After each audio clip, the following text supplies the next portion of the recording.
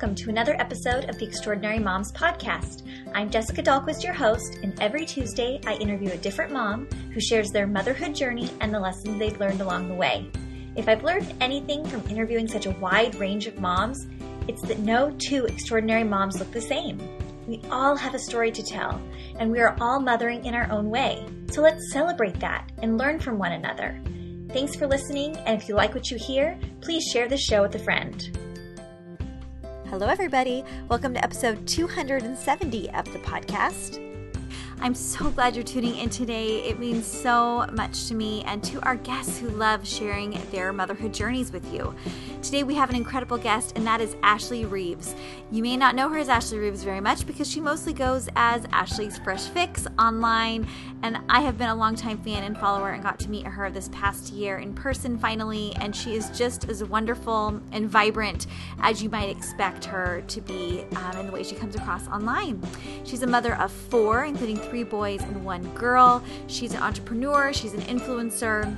She's a busy, busy lady, and we're going to talk about all of those things, plus the message she really wants to get out about body image. She herself has talked about her struggles with body image and acceptance and self-love, and I love the work she is doing in that space, giving people the permission to love themselves just right where they are. I think it is such a powerful message, not only for moms out there to hear, but also we need to really be cognizant of how we speak and think about ourselves. That modeling we do is going to translate to our kids and their impressions of themselves and the way they view other people as well. It's a great conversation. I can't wait for you to get to know Ashley even better. So let's get to it with Ashley Reeves. All right, I'm thrilled to be chatting with Ashley Reeves today. Hey, Ashley. Hey, how's it going? I'm great. How are you? Really good. Good. I had such a great time meeting you when I was in Utah last year for Allison's brand school. That was so great. Was it last year? It was March. Like it was... So earlier this last year. School okay. year. Yeah. Last school year. It all runs together. How did the summer go for you? Did you survive? Yes, we barely survived, but we did. I actually had a pretty good summer with my kids. It was the first summer where they could all swim independently and they are just a little bit more able to entertain themselves. So I didn't feel as worn out as I normally do. We actually had a pretty good summer, but it's still 4 kids home all day. So same. I know. And I felt like the days felt really long, but suddenly it was like, oh, it's August. Oh, we're almost there. It was great. Yeah. Well, I have just been a fan and follower of yours for a long time. I really admire what you share online in terms of your life and motherhood in particular. And I'm just excited to dive a little deeper to hear more about your motherhood journey today. Thank you. I love listening to your podcast, so I'm super excited to be on it. So. Oh, thanks. So for people that may not know you, you are Ashley's Fresh Fix, but will you give a little background on yourself and your family? Yeah, my name is Ashley, and I live in Utah. I have 4 kids. I have 3 boys and a baby girl at the end. And I work online. I have an Instagram, Ashley's Fresh Fix, where I do most of my work. I do a lot of influencer work, working with different companies. I developed my own app with a really cool team this year. So I have a Favor Eats meal planning app, which I really love. It's been a huge undertaking. And then also I work with the Allison Show with her brand school. We help run workshops, and I coach at the workshops, and those are kind of the projects I'm currently juggling. Okay, let's talk about Favor Eats, your app. Yes. I am obsessed. Oh, good. I'm glad you like it. Like every component that you think, oh, if only there was a calendar. There's a calendar. If only there was a grocery list capability. There's a grocery list capability. If only I could check off the things I already have. Ashley, you thought of literally everything. Thank you. Oh my gosh. You're welcome. We tried to. We just, we had a goal. I just had this vision of, I feel like life is so crazy and busy for everyone. And I just that was something we were experiencing as a family, is these really rushed days. And I just really wanted that experience of our family together at dinner every night around the table. But it was a really hard thing to get to, because the whole process of meal planning just took forever. You would try to think of meals, or you'd look through cookbooks, or you'd look on Pinterest and pin something with 4 million other recipes. And then how do you go get the Pinterest, and then trying to write up a shopping list, and then trying to set, it was a mess. So our whole purpose with Favor Eats is to make the meal planning process as slick and fast as possible, so you can actually make that time for your family and have dinner together with hardly any pain points. So we're improving it every day. It's been really fun to launch. We did it in beta testing first, and it was actually so beneficial because we thought we had pretty much a perfect product, and then you launch in beta and you get a lot of feedback like, oh yep, that's something you're missing, that's something we're missing. So it's been really good. We just polish it every day to get it closer to where we need, and we still have a lot of big goals with it, but it's been really great. Yeah, and I mean, having the food part of it and the family aspect of everything, it is in line with what you're really passionate about. But I mean, developing an app, there's had to be a lot of unknowns. Have you enjoyed that process, or what have you learned? What have you learned along the way? It looks funny because when I tell people that I developed an app, they're like, "Oh my goodness, you must be so smart." So that's really not the process. For me has been a really great team. I work with 4 other people, and there's a really great developer that's on top of everything, and then there's people who do all the back end stuff, and then I work with a guy that's kind of the head of the project. So I was really I don't know. So I come in and I do what I'm good at, which is marketing and fine-tuning the product and making sure it's something, like I'm basically the target customer base. So I want to make sure it's something that I work with a lot of men, and so they need some like womanly input on the product. And anyways, it's a really good team. I do not know how to like actually code and develop an app. I just know what I like, and then we send it to them, and they're really good about figuring out the logistics to make it work. But there is a lot of meetings that I smile and nod where I'm like, yeah, I know what that means. Like with all the techie stuff, I don't. I think it's kind of fun because we all bring our strengths to the table, and they're completely fascinated and confused with social media and how that works, but they're excited to have my expertise, and I, of course, I'm so jazzed about having them there. So it's been a really fun group of people.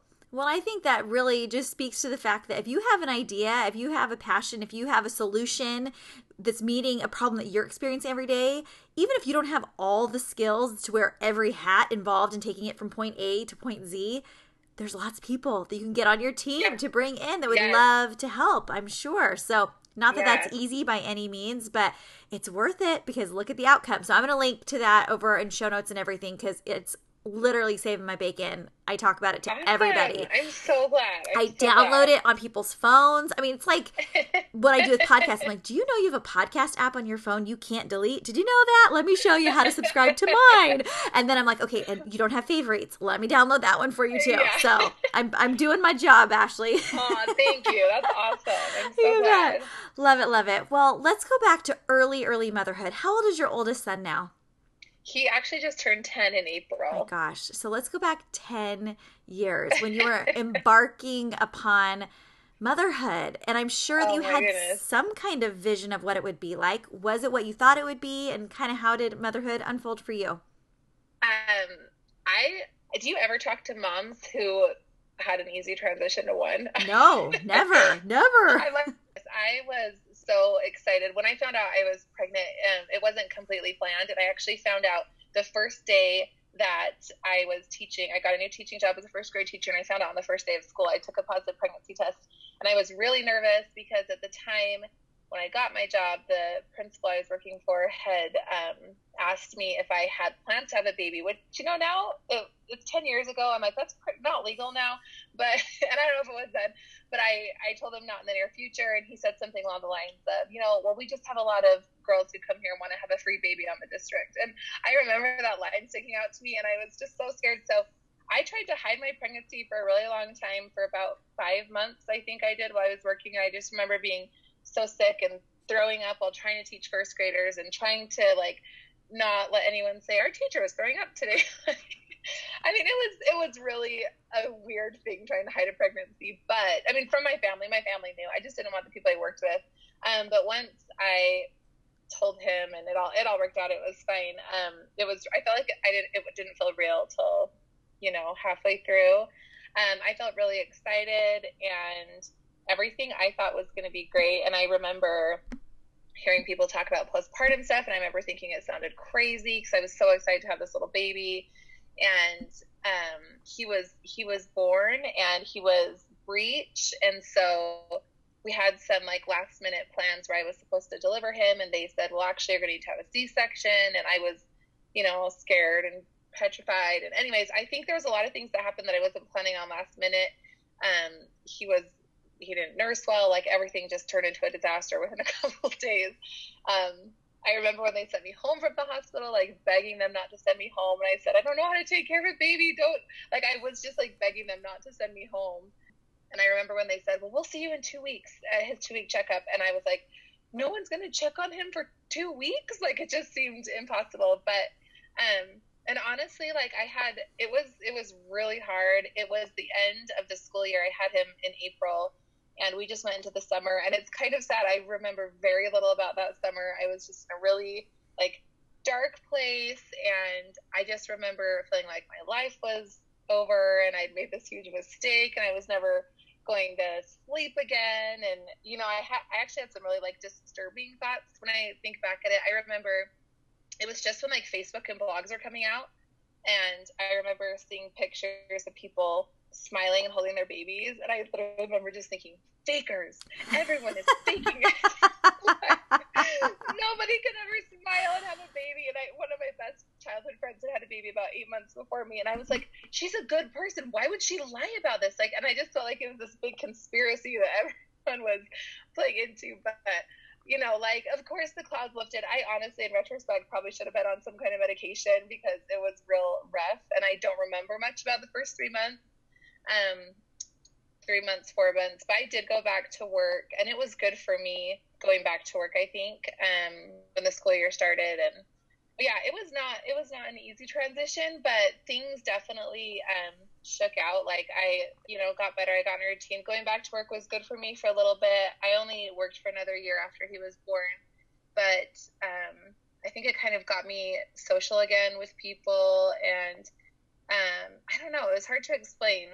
I didn't have any professional help. I think I probably should have. Now, as an older lady, 34, I look back and I'm like, yeah, I probably should have searched out for something, but I just really wasn't, like, people don't talk about it like, you know, they do now. So, but, you know, luckily we all came out ahead, and we're all fine. Well, and when you're in the thick of it and you're not expecting to look for those certain markers, you know, that would indicate postpartum depression or anxiety, when you're in the thick of it, you can't see things accurately. So unless somebody's looking in on you and is recognizing those things in yourself, or unless you have a plan in place to check in or whatever. And I've since heard from mental health professionals that recommend, you know, having a counselor or a therapist or somebody at your 6-week checkup that you can check in with, as well as your physical body, and getting clearance That's for all so the smart. things. Why would you not do a mental health checkup? Checking little boxes at the doctor's office that you're probably lying about anyways because you want to be a good first-time mom.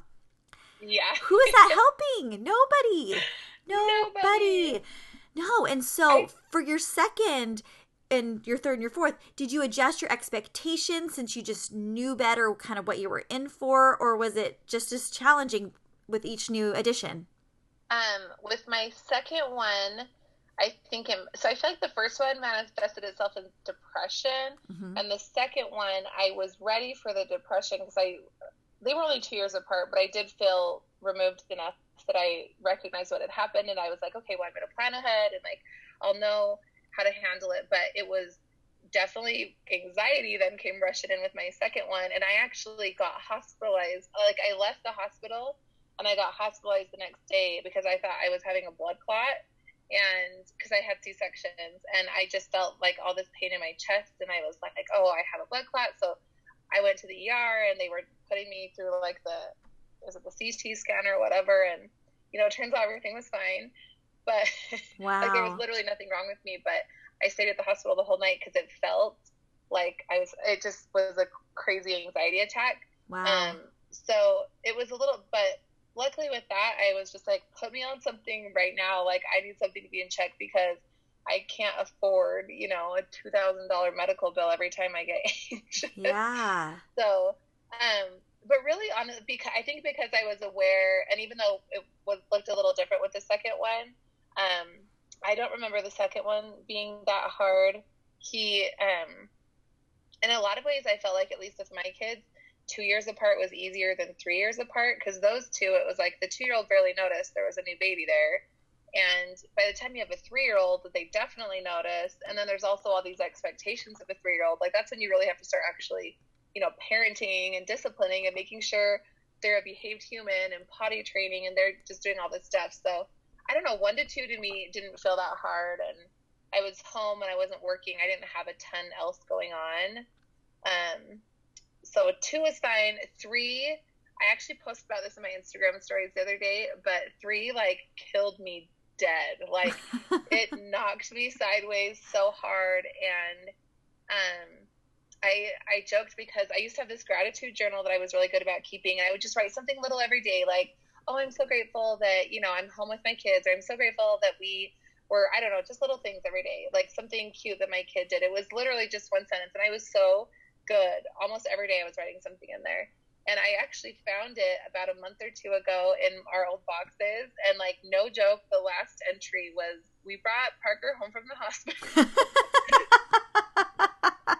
And he's really cute, and he has hair. And like, that was literally the last day I had time for anything of the sort of any type. You're like, Ashley, you still there? Yeah. It was just, I laughed. I sent a picture to my husband. It was so funny to me, because that's really when I feel like I lost control of my life, really. But definitely, like, expectations changed, and I cared way less about stuff. I used to make a big deal about, you know, the kids had to be in matching pajamas every night, and they were like, there was all these stupid things I cared about.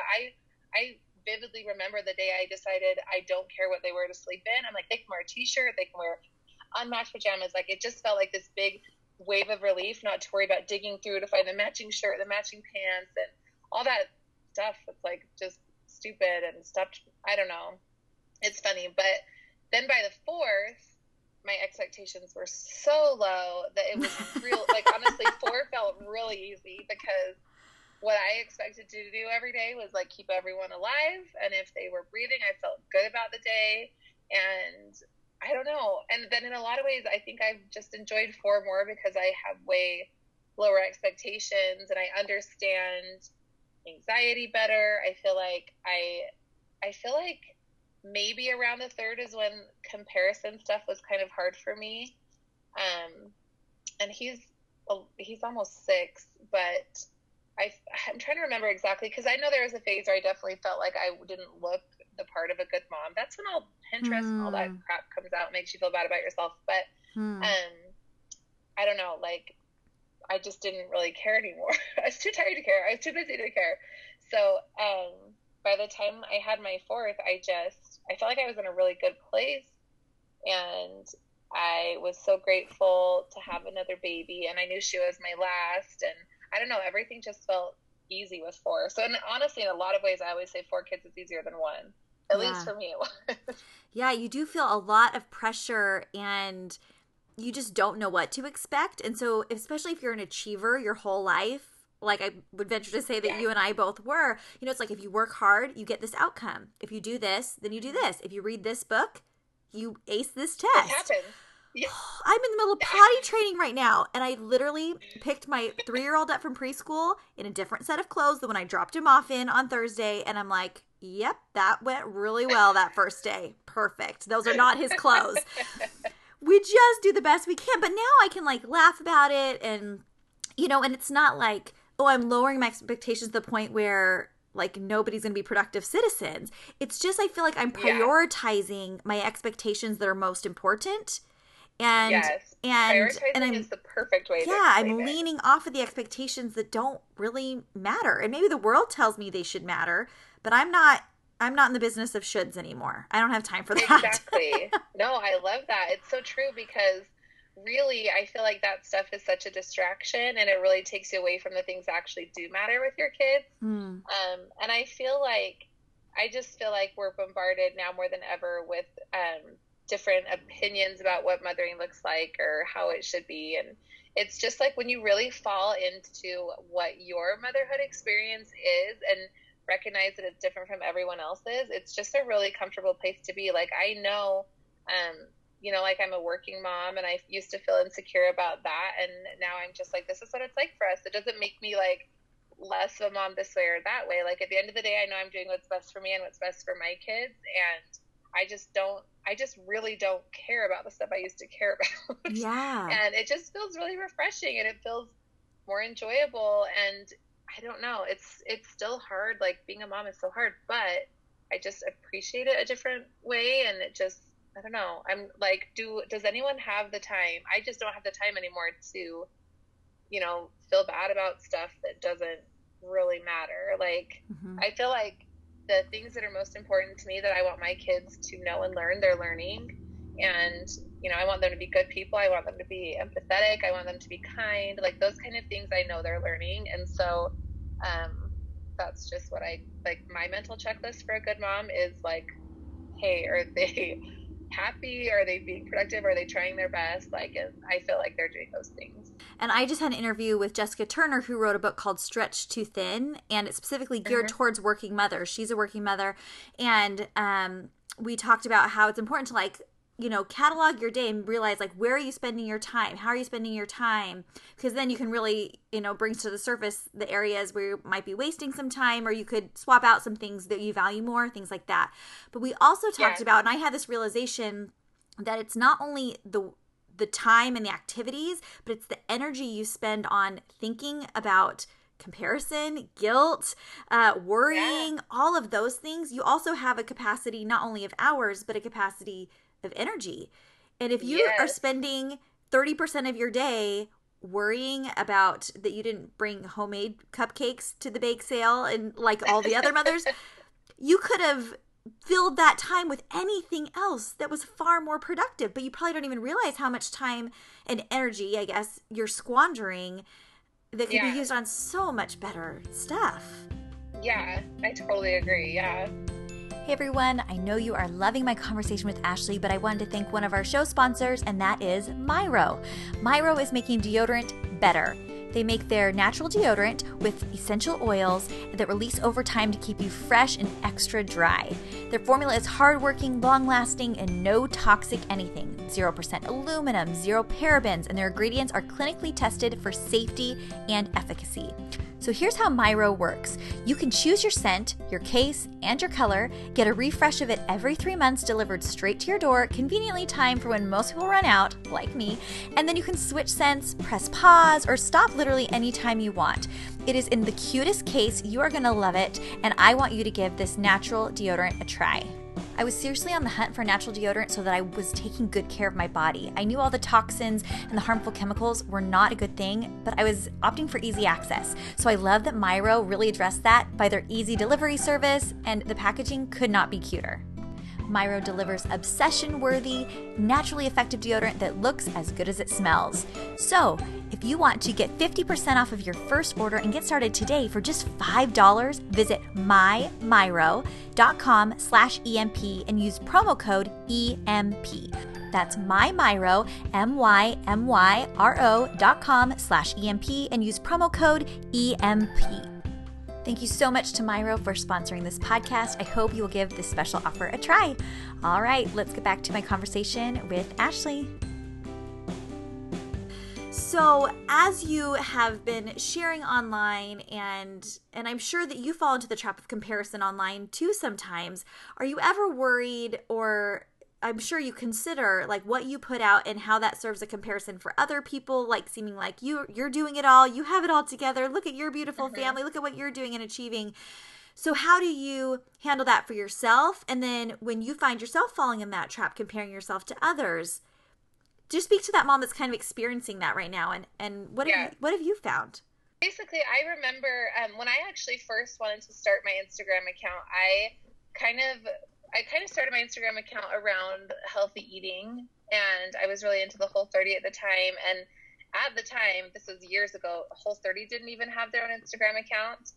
And so I kind of started going on there. I started sharing about it. And I just remember wanting to I kind of was embarrassed to do it because I felt like I didn't look the part of someone who was super, like the CrossFit moms that were at the gym all the time. And I saw tons of those people on Instagram.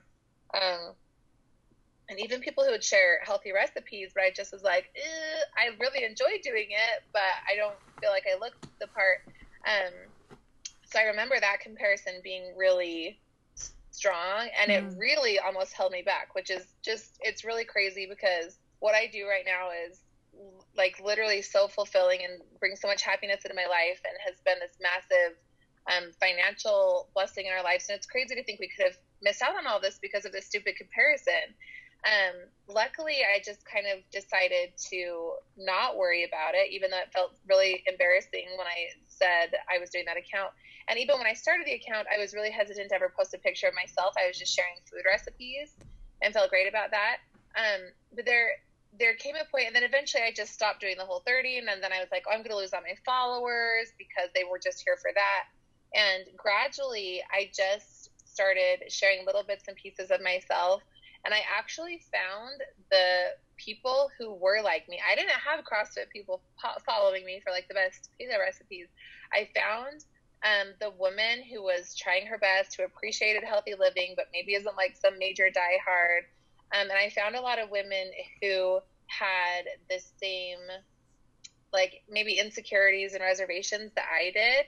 And so I just feel like I was able, by being able to step out and being different and not focusing on the comparison and just kind of being myself, who I was able to find my people. And I feel like that's why I've been so blessed with this awesome community online that are different than anyone else. Like I have a lot of friends that, you know, are like fashion bloggers and everything. And that's great. They're great people and they have different people. My people, I meet them all the time and they really are just like me. And I feel like I have found them so well, and they're so, I don't know, like, I just feel like we get each other on a different kind of level. And so I do think there was a space that I didn't see because I felt like I didn't belong in this space, but I didn't see the space that was waiting, that needed someone to talk about the things I was willing and able to talk about. So I think that for me, it started with comparison. I'm really glad I pushed it aside. I think that, you know, even if you're not sharing stuff online, just finding your people in life, I think, is about setting those comparisons aside. And when you're looking for friends and whatever, sometimes I think people see what they think friendship looks like and they're like, oh, I want to be friends with those people. But like, what if you just found your people that you didn't have to try hard for, that you didn't have to be something different? And I unfortunately, just because the way my brain works in my life, I think a lot about it in a social media respect, you know, but it's really applicable in your everyday life. I remember thinking, oh, when you get on Instagram, you post pretty pictures of your kids running through the field, and that's like what a good Instagrammer is. But now I just like laugh when I see those pictures because I'm like, that's like the farthest thing from what I want to be sharing online. I don't know. It's just like I do it my own way and I do it how it feels comfortable to me. And it's really helped me find the people that I love. And honestly, I don't want to say never compare myself, but compared to because that would not be, you know, like real life. But I actually have a really positive experience when I'm online right now because I don't really get into that headspace anymore because I do feel so comfortable with who I am and what my message is. And I feel connected to my purpose online so much more than what it looks like, I guess, if that makes sense. It does totally make sense. And I think that sometimes we forget that the people that we follow are people that we choose to follow. And if something's not working for you or it makes you feel a certain way, like it's your choice and your right and your ability to choose who you're following. And, you know, if you're on Whole30, but you're stressed out by the CrossFitters who are representing Whole30 and that doesn't feel like a connection to you, there are people like you, or pick another niche, you know, a beauty blogger, a fashion blogger. Don't follow the people that look so unlike you or live so unlike you or spend so unlike you. Yeah. Find the people that build you up. Yeah. Yeah. I think that people do complain a lot about social media, but it can be the best experience for you online because you really can pick exactly who you want to follow. Yes. And I know I'm not for everyone, and I'm fine if not everyone in the world follows me or whatever. I just think that like you really have the ability to tailor your online experience, and you get to choose the kind of accounts you follow and who you engage with.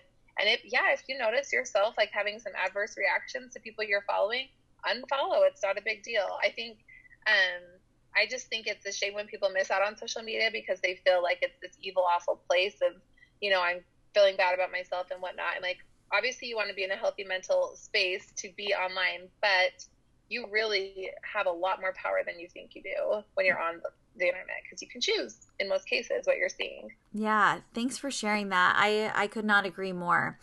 So something I think a lot about lately, my kids are kind of similar ages, 8, 6, and 3, all boys. Mm-hmm. No, I'm not going for the girl, but you got your girl, so that like never happens. I didn't go. I know.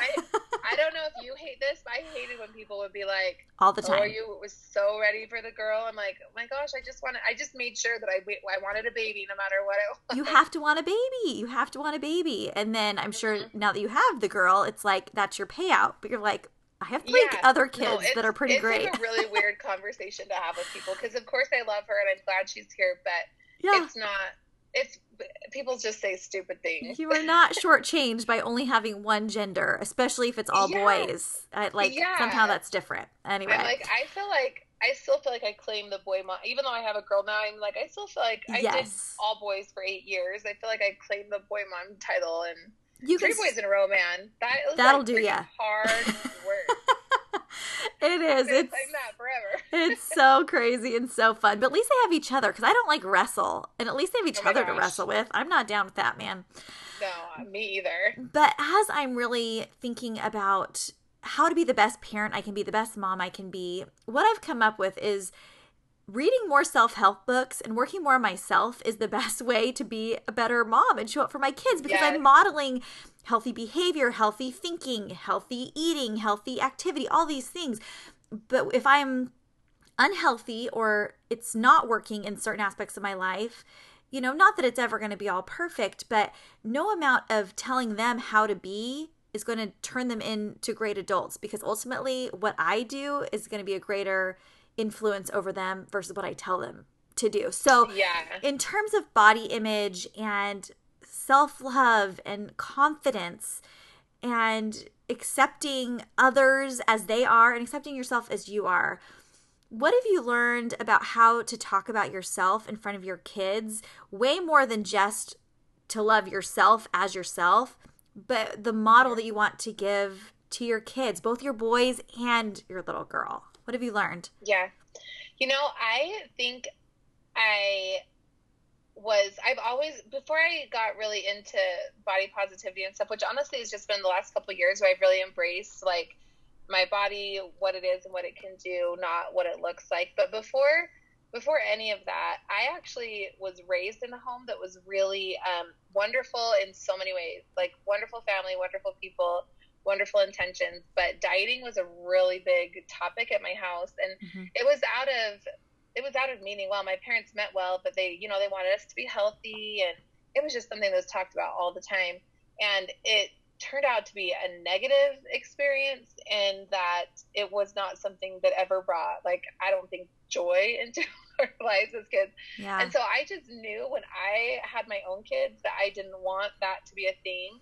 And so I've always been aware of not speaking about food and dieting and whatever in front of my kids, just because that was my childhood and it was a negative enough experience that I didn't want to take that moving forward. And, I hate saying that because I think it makes my family or my parents seem like bad people. They're wonderful people that had really good intentions. Yeah. And I think there's just more education now about how to have those conversations of, concern. Because I had 7 siblings and a lot of us were kind of like on the chubbier side. And I know my parents were just trying to help, and there was never anything critical. Like no one was calling anyone fat or anything, but it was like, hey, we have these genes and we need to be doing this with this. Like, you don't want to be overweight when you are a teenager because that's a miserable experience. And just it was just talked about all the time. And so, anyways, so I just knew going forward with my kids, I didn't want to do that. So I've never honestly struggled where I'm talking negatively about myself in front of my kids. We do talk about food in a, strong way, like, hey, if you eat this kind of food, it makes you stronger. If you eat, too much mac and cheese, it makes you really tired. You can't run as fast. Like, we kind of talk about it like that. And then as far as like body stuff with my boys, my little girl she's really little still. So I feel like I mostly have the conversations with the boys, but my oldest, he's really sweet, but he's just kind of little, which is the opposite of me and my husband are both very tall, but he's just a little shorter than all the other kids his age. And I remember going to the first basketball practice of his when he was in 3rd grade 2 years ago. And I just started bawling on the sidelines because he really was behind the other kids, and he was just smaller. He wasn't as fast as them. And I didn't want him to see me upset about it. I just felt really bad for him. But, you know, we got in the car and he was like, I just want to quit. I'm not as fast as they are, and I'm not as good as they are. And I honestly almost wanted him to quit because I didn't want him to feel that way. But I was like, you know what? You signed up for this. Let's just finish the year. You're going to get better. You're going to try harder. Like, you're going to get stronger the more you practice. And if you want to quit at the end of the year, you can, but let's just try this year. And it was a really, really cool experience to watch him try and honestly still be behind the other kids for the whole year. But he tried, and he made a shot at the end of the year. It was like the movies. It was the best. Slow motion. Oh, yeah, it seriously was so great. And now he, it's just been so fun. So now he really enjoys basketball, and he's still, you know, there's a lot of kids that just are at a different level than him, but he enjoys it and he has fun. So we talk a lot about, like, hey, you remember when you tried really hard and you were practicing and you helped your body get stronger because you were trying every day? Like, he would go in our backyard and he would do 100 baskets a day. He was just really putting effort into it. And so we kind of talk about it like that. Like, you know, your body can do cool things when you're trying, and you can focus on things. And I also, I don't know, I just feel like we've always talked about it in like a strong thing. Like, food is fuel to make you stronger, and you can practice to make your body stronger to do certain things. Yeah. And it's not only what we're saying to our kids, it's getting in the pool with your kids because you're okay in a swimsuit. It is, you know, sharing the birthday dessert instead of your kids always saying, nope, mom always pushes it away, you know? And so it's what we're letting everything represent and the meaning that they're learning from us just by what we're doing. And sometimes it's not congruent. You know, I can think of times where it was like that, and it's definitely never intentional by our well-meaning parents. Absolutely. Yeah. But I can, you know, I'm sure I do this as well, and I'm still working through this. Yeah. When you say about the swimsuit thing, that's actually been a really fun part of the message I share online, just because, same thing, I had a beautiful, wonderful mom who just never went swimming with us, and I honestly have never asked her why, because I don't want her to, I don't know. I love my parents. I don't want them to feel guilty or sad about anything. But I don't know why she didn't, but she never swam with us ever. I still don't know how she had so many kids and never got in the pool, because there was a lot of us and we swam all the time. Like, how are we all still swimming? But anyways, so I just, you know, I remember, like, you start having babies, your body starts looking different, and you start having to go to these things and swim parties and family reunions, and I have all these like beautiful petite sister-in-laws. And I remember when we first went camping with my husband's family, just feeling like so massive, like, oh, I don't want to be here, I like look so gross, like just feeling so negative and down about myself, and choosing to like just sit on the side. And I remember the feeling, it's so depressing. It's like, I remember the feeling of missing out, wishing I looked a certain way so I could have, like, wish I looked that way so I could. And then I'll still do this. It doesn't matter what I look like. And I was surrounded by people who love me. Like, I actually really enjoy my in-laws. A lot of people don't. I really enjoy mine. And I'm like, no one's judging me. No one's worrying about it. And it was just like, I used to wear, you know, like these long swim shorts to cover up my thighs, and then like t-shirts on top of my swim. Like, I used to wear all this junk on top of a swimsuit, and it was just so uncomfortable. And I remember like just deciding I didn't want to do that anymore. And I think a lot of that, you know, was along the same lines of changing standards and what I cared about. And I just realized, like, I want to have fun with my kids. I want to go in the pools with them, and it's so much easier to keep track of your kids when you're actually swimming with them also.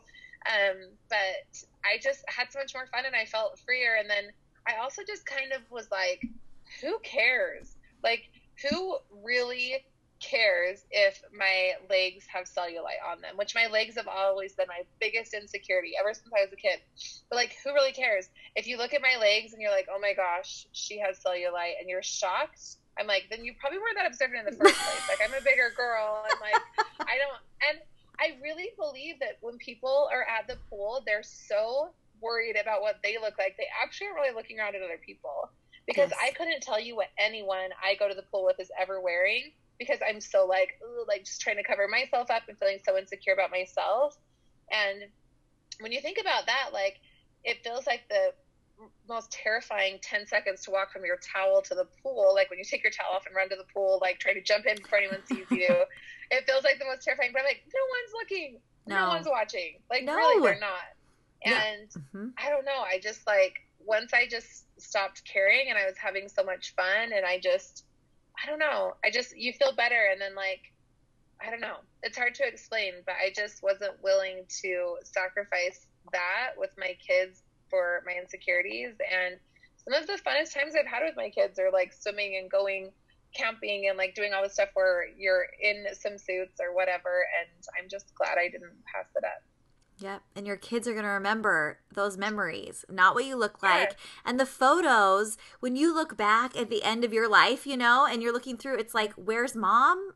You know, like, you don't want to not be in those photos because you're afraid, you know, of being on the end in a line and you have the arm out, you know, like, it's just so dumb, the things that keep us from living our lives. I put out an episode like 2 years ago called How to Get Noticed at the Pool.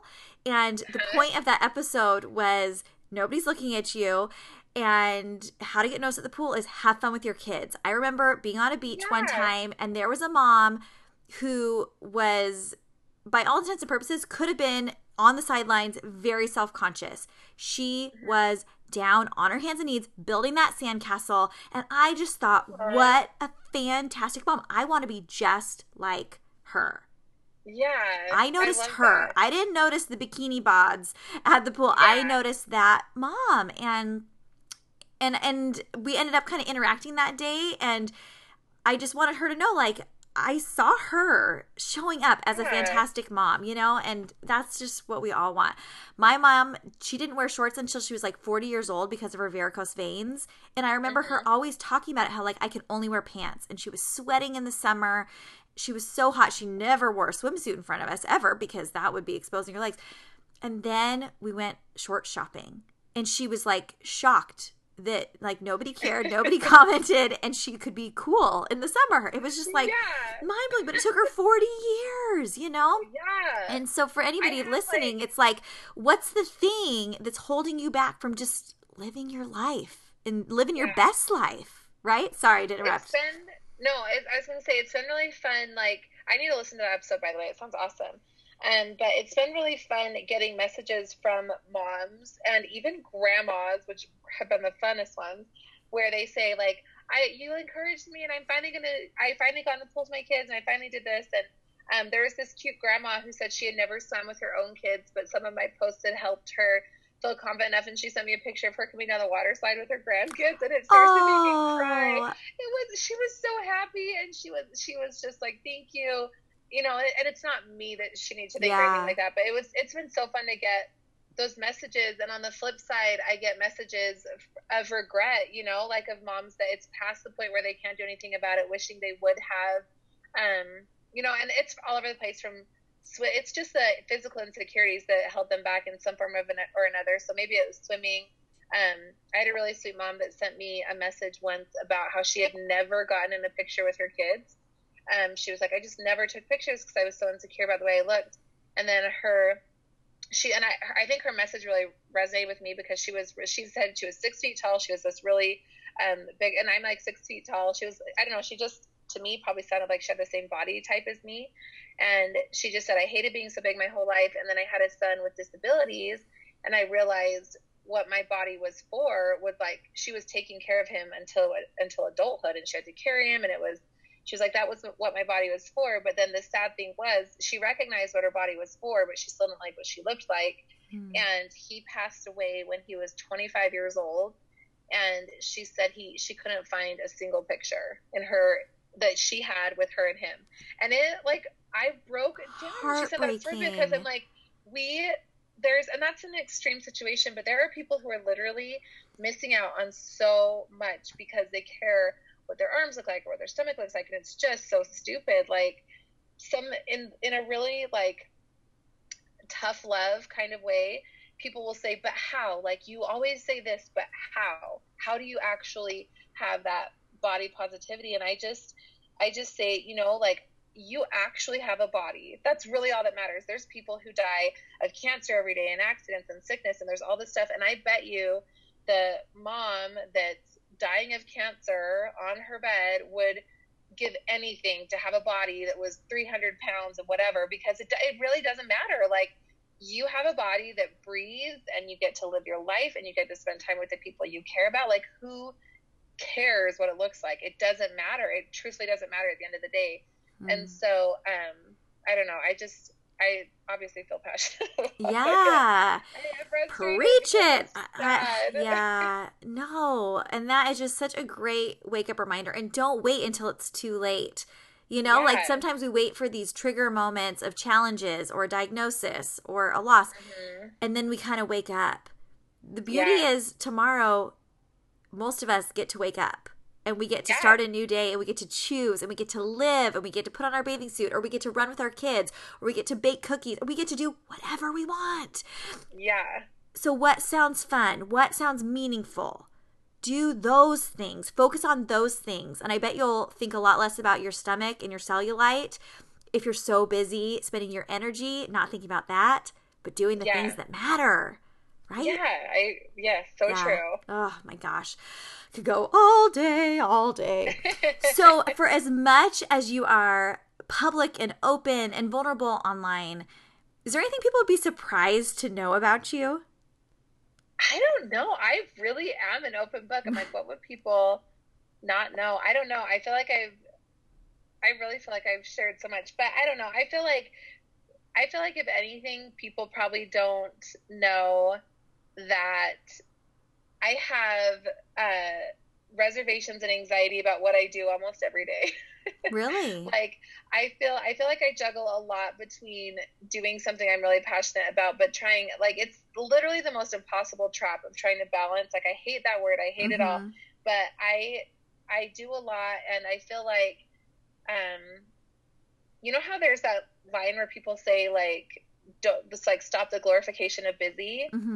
I have like the opposite problem where I try to tell people I'm not busy because I don't want them to feel like. Yes, I don't tell people all my jobs ever, and then they find out like you're on a work trip, and I'm like, yeah, sorry, because then I feel like I lose credibility because I'm like stretched too thin.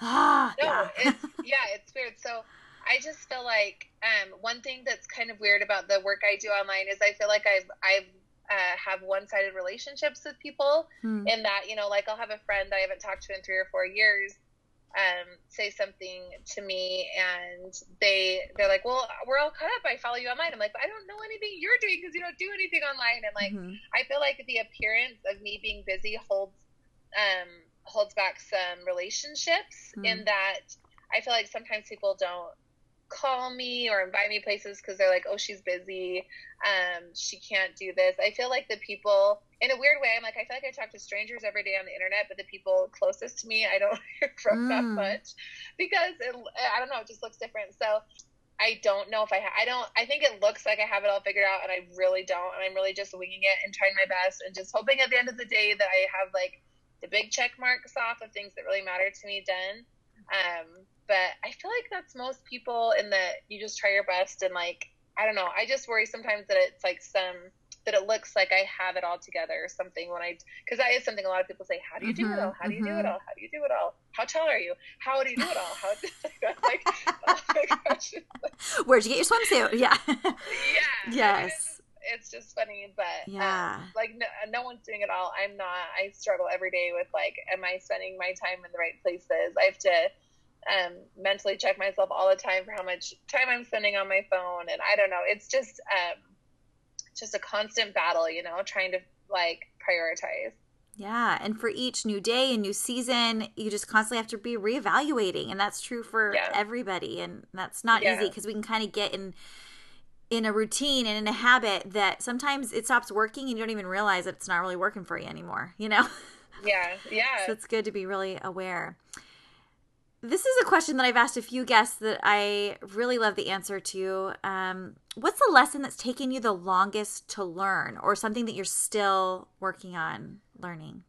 I think one of the lessons that's taken me a long time to learn that I still have to remind myself is that your worth is the same all the time. And it's not measured by, like, there's literally nothing you could do more or less to make your worth change. Like, it's like an infinite value. And I feel like being an achiever, like you were saying earlier, I sometimes place my worth on achievements and things that seem more tangible, but really self-checking that doesn't change anything. No matter how much I do or how little I do, or if I quit everything tomorrow and never did anything again, that I wouldn't be any less of a person. And it's like, you know that, but really thinking it and feeling it and practicing it and knowing that it's okay if this doesn't happen, and it's okay.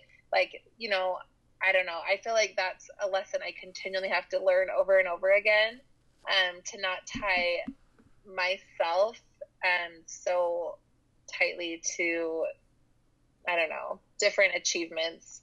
In either way, you know, if you do something that really screws up and messes things up, not feeling like your worth is changing that direction, or that you're gaining more worth or something. I don't know. Just that it's really like this infinite value that everyone has that doesn't change. And it's like, I don't know. Yeah. I feel like that's one that I have to keep learning. Yeah. Your worthiness is not tied to your worth. Your worth is stable all the time. Yes. And it's 100% all the time. Mm-hmm. And sometimes we feel like our worthiness as a mom, as a woman, as anybody, as a friend, sometimes we feel like we're just not there. But your worth is the same. And so you just show up again, and you show up tomorrow, and you just keep going. I love that. I love that. So where can people find you online, Ashley? I'm mostly on Instagram at Ashley's Fresh Fix, and that's pretty much where you can find me. Yeah, I technically have like Facebook and blogs and stuff like that, but why even point people there? Yeah. I love it. Well, I always ask my guests just one final question, and it's this, Ashley. What would you tell your pre-motherhood self? Do it your own way. That's awesome. like we were saying earlier, I feel like it's a lot of wasted time trying to do life what other people do and trying to match that, and just do what feels right to you, and like follow that internal compass that you have, because I think when you do it your own way, you actually live a better life. You really do. You know, you don't waste time and energy on other things and other people that don't matter. Yeah, that's great advice. Ashley, I love everything you're doing. You are an extraordinary mom, and just somebody that inspires me every day to live my best life, to be intentional, and to keep going. So thank you so much for taking the time to share your motherhood journey today. Happy to. Thank you for having me. What an inspiring conversation. And I know that I learned so much more about Ashley beyond just the businesses that she runs and the success she has online, but hearing what's behind the scenes and the ins and outs of her motherhood journey and the things that she continues to work on and struggle through, it just makes it so relatable to all of us. So whether you have a business or you're online and you have a presence there or not, it does not matter. We're all working towards owning our own story, being confident in who we are, contributing in our own way. And I am just so proud of Ashley for finding her space in this world and for living true and authentically to who she is and who God created her to be. Your kids are lucky, Ashley. Thank you for coming on the show. Okay, if you don't already follow me on Instagram, you can do that at Jessica Dahlquist 3 or on Facebook at Extraordinary Moms Podcast. If you want to see pictures of Ashley and her kids and links to anything we talked about, including the episode called How to Get Noticed at the Pool, you can go over to extraordinarymomspodcast.com to find all of that.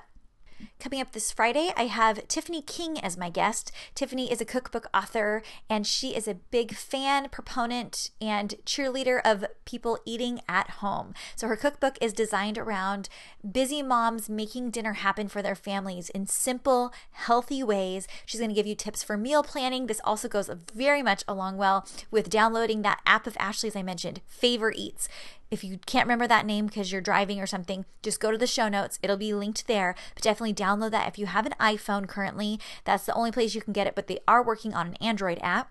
But Tiffany King is coming on, like I said, and we're going to chat about her motherhood journey, what dinner has looked like in her home as her kids have gotten older, and tips and meal ideas for your family that you can implement this week. You're going to love, love, love that episode. So thanks for tuning into the podcast, everybody, and we'll see you next week for another episode with another extraordinary mom. Bye.